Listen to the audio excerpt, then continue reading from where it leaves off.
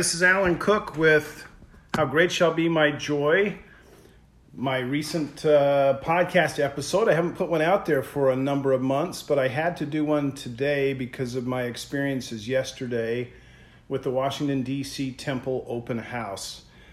I had 4 opportunities drop in my pathway yesterday regarding this open house, and it's a perfect example of how the Lord can work with you to move His work along as you go about your day-to-day efforts.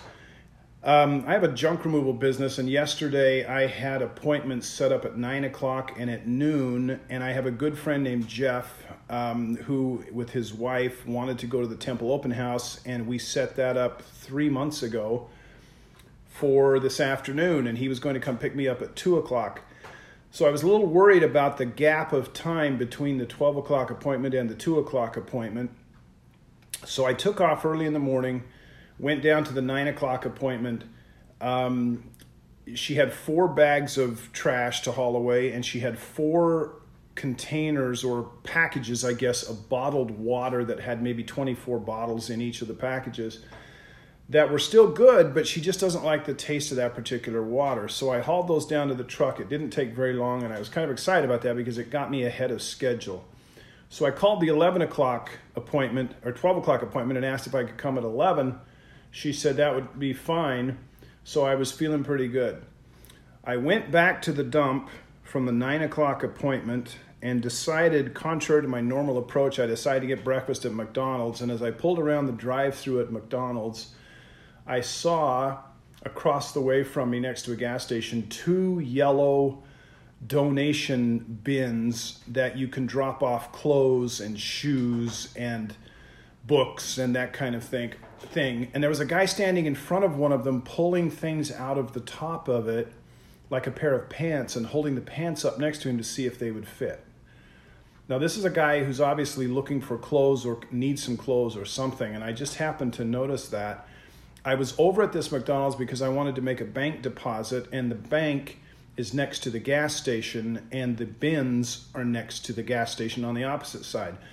So I noticed this from the drive-up window. I got my food, I pulled out, I turned to the left, and I made a quick right to go into the bank parking lot, and here is the guy with his backpack who is sifting through the donation bins. Standing there now, he has walked across the front of the gas station. He's now basically on the sidewalk in front of the gas station, and he's in between the bank and the gas station, so he's very close to me. So I pull up kind of close to him. I roll down my window, and I just motion him over to my truck. So he comes over, and I said, "Hey, I noticed you were kind of trying to look for some clothes or something over there just a minute ago. I have a junk removal business, and I get stuff all the time that goes through my hands, and I may be able to get you some stuff if I just know what you need." Well, he was kind of stunned by that and got a big smile on his face and said, "Yeah, that would be great." And I told him a little bit about the kind of stuff we got. I pointed to 2 of the packages of water that I had put in the front of my truck on the floor on the passenger side, which I decided to take home, and the other 2 I was going to throw away. I said, "See that water right there? Somebody just threw away 4 of these cases of this water, and they're still good, so 2 of them I'm going to take home." I said, "That's an example of what can happen." Well, he got a big smile on his face. He said, "Yeah, that's great." I handed him my business card. And because what he needs is, clothes or other miscellaneous stuff. But I handed him my business card because that's what he needs. Again, an emphasis on focusing on what somebody needs. He then took over the conversation, and he said, "Hey man, have you got a few bucks that I can get myself a cup of coffee and maybe something to eat this morning? And I like to keep a few extra dollars in my truck just for these kind of situations because I'm out driving around town all the time." I said, "Sure." And in my little cubby hole in my truck, I had a $50 bill and I had a $5 bill. I usually give people $1 or $2. I took out the $5 bill. I gave it to him. But before I gave it to him, I reached in my backpack and I grabbed one of our Temple Open House cards, and I put that in, with the $5 and gave it to him. And I said, "Here's $5 plus an invitation to come to our open house at the temple that's going on right now. It'll be going on for another month, and that's a great place to go as well. It's kind of a spiritual message for you as well." He gets a big smile on his face and says, "Thanks." And I looked at this guy who was dressed in a hoodie, but the guy could pass for Steph Curry's brother, the shooting guard from the Golden State Warriors, probably the NBA's best shooter. This guy looks like his twin brother, about the same age, and he's got the same beard, got the same look. He just looks like his brother. So I said, hey, you look like, has anybody ever told you look like Steph Curry of the Golden State Warriors? And he gets a big smile on his face. He goes, yep, I've been told that before. And I said, you could pass for his brother, maybe even his twin brother. Well, he liked that as well, thanked me for the money, thanked me for the card, and I had a new friend. So I pulled around the bank, made the deposit, and went off to job number 2. I got there at 11 o'clock. A lady's in a condominium, a townhouse. She's got some stuff around the back that needs to be hauled around the front. Just a couple of dressers and some miscellaneous stuff.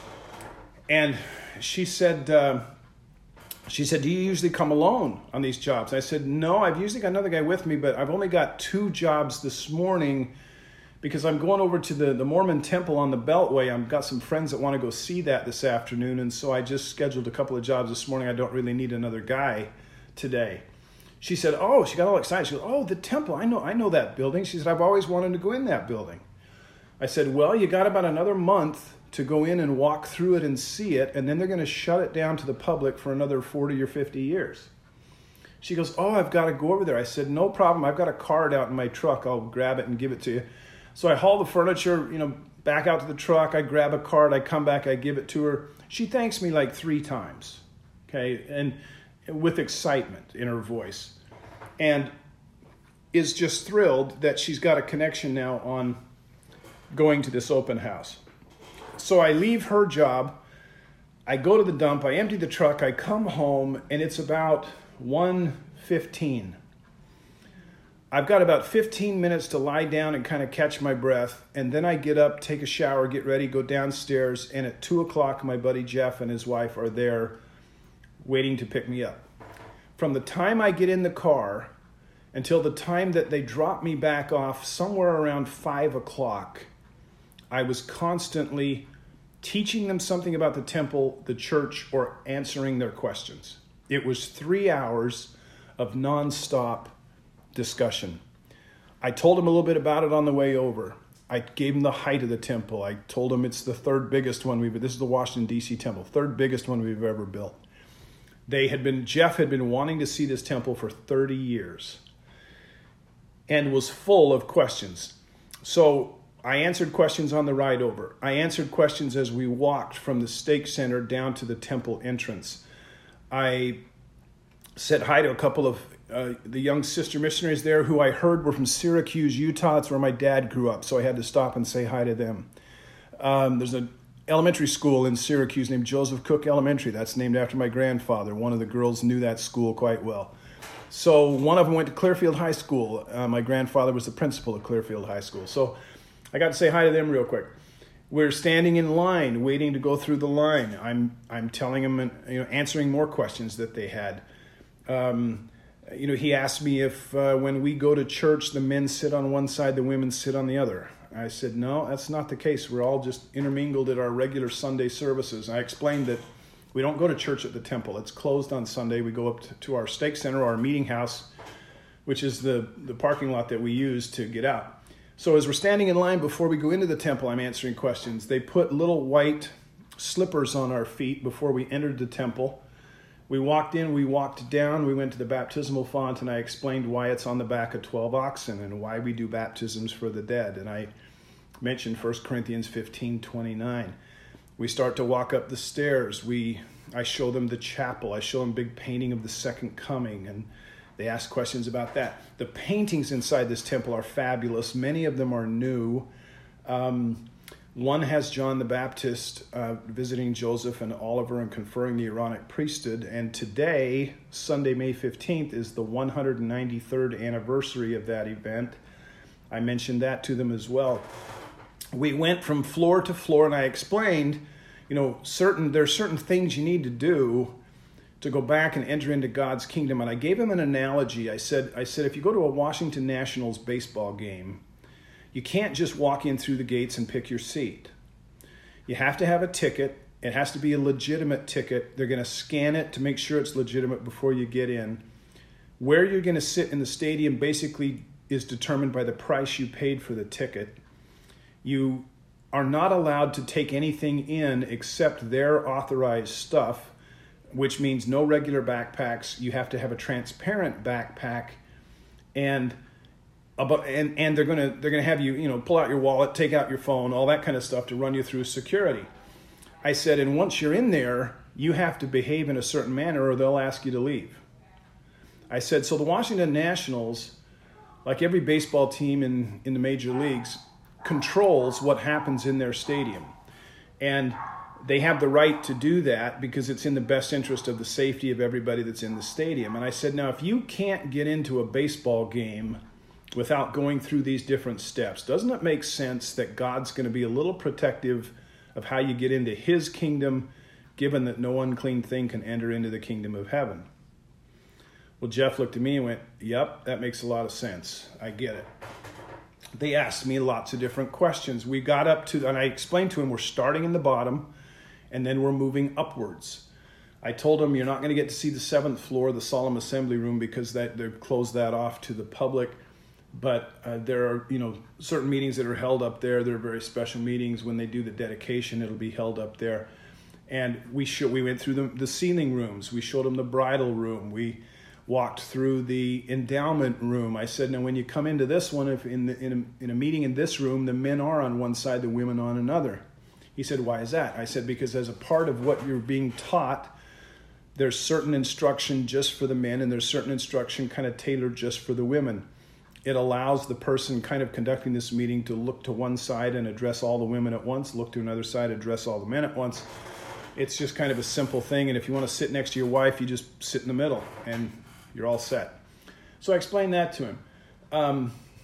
All different kinds of things happened. They asked me about all the different paintings and all the different things that were going on there. When we got to the 6th floor, they stood there for about 45 minutes after going around the 6th floor. They stood there and asked me more questions. They asked me if a Muslim can go to heaven. They asked me about John the Baptist and his visitation. They asked me about a painting that was there that I had never seen before. It has kind of a Lamanite-ish woman putting a battle helmet on her son who is kneeling down in front of her. And Jeff said, well, what's that all about? I said, I don't know. I've never seen that before. A guy standing next to me commented about Helaman's stripling warriors. And I said, yep, that's what it is. And I explained that part of it to him. Jeff said, now the Book of Mormon talks about Jesus coming down from heaven and visiting people. He said, where exactly did that happen? I said, in a place called Bountiful, but we don't know exactly where that was. Well, Jeff's very interested in proof that happened.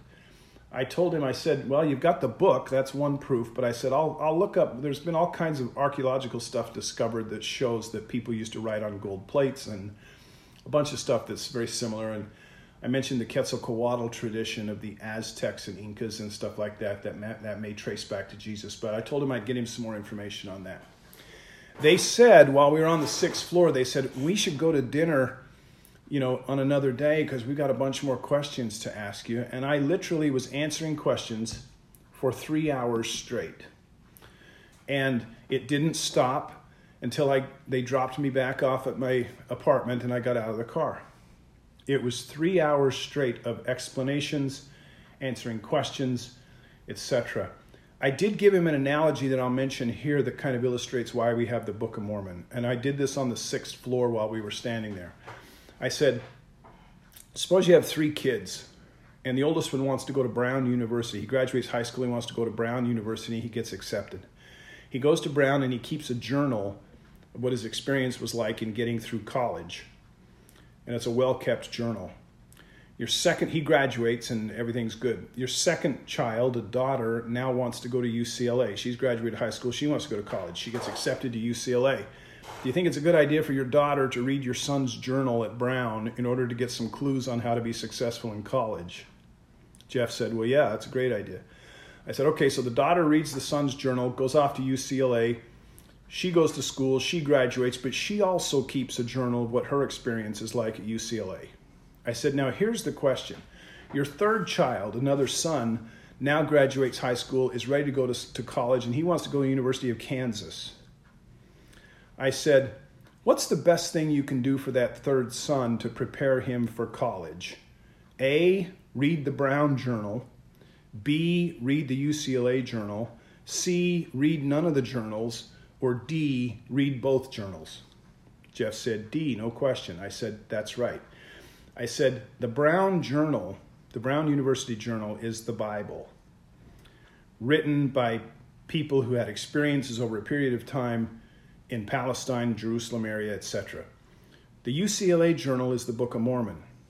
Same kind of idea, going to college, same principles that give you success. Show up to class, do your homework, get to know the teacher, pick a major that you're excited about, follow the rules, don't get kicked off campus, etc. And it just kept in a different part of the country, but the same concepts.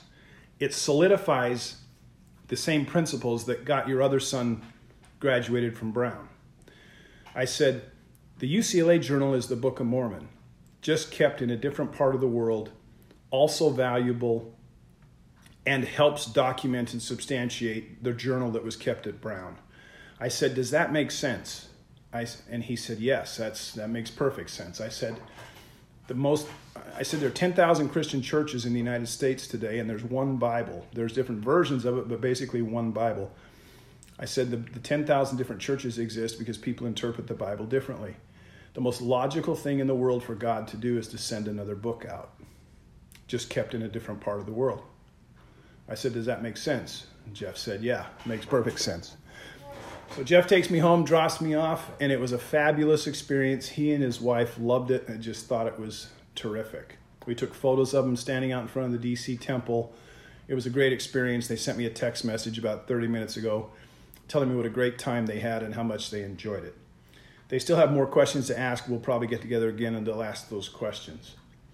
So I come home from that experience, I get out of the car, I get into the elevator of my apartment building, and as I'm walking in the elevator, there's a lady there dressed in combat fatigues or military army-styled uniform, gets on the elevator.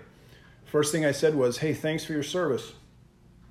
She said, yeah, no, thank you, that's nice of you to say that. And she looks at me and she says, looks like you've been to church.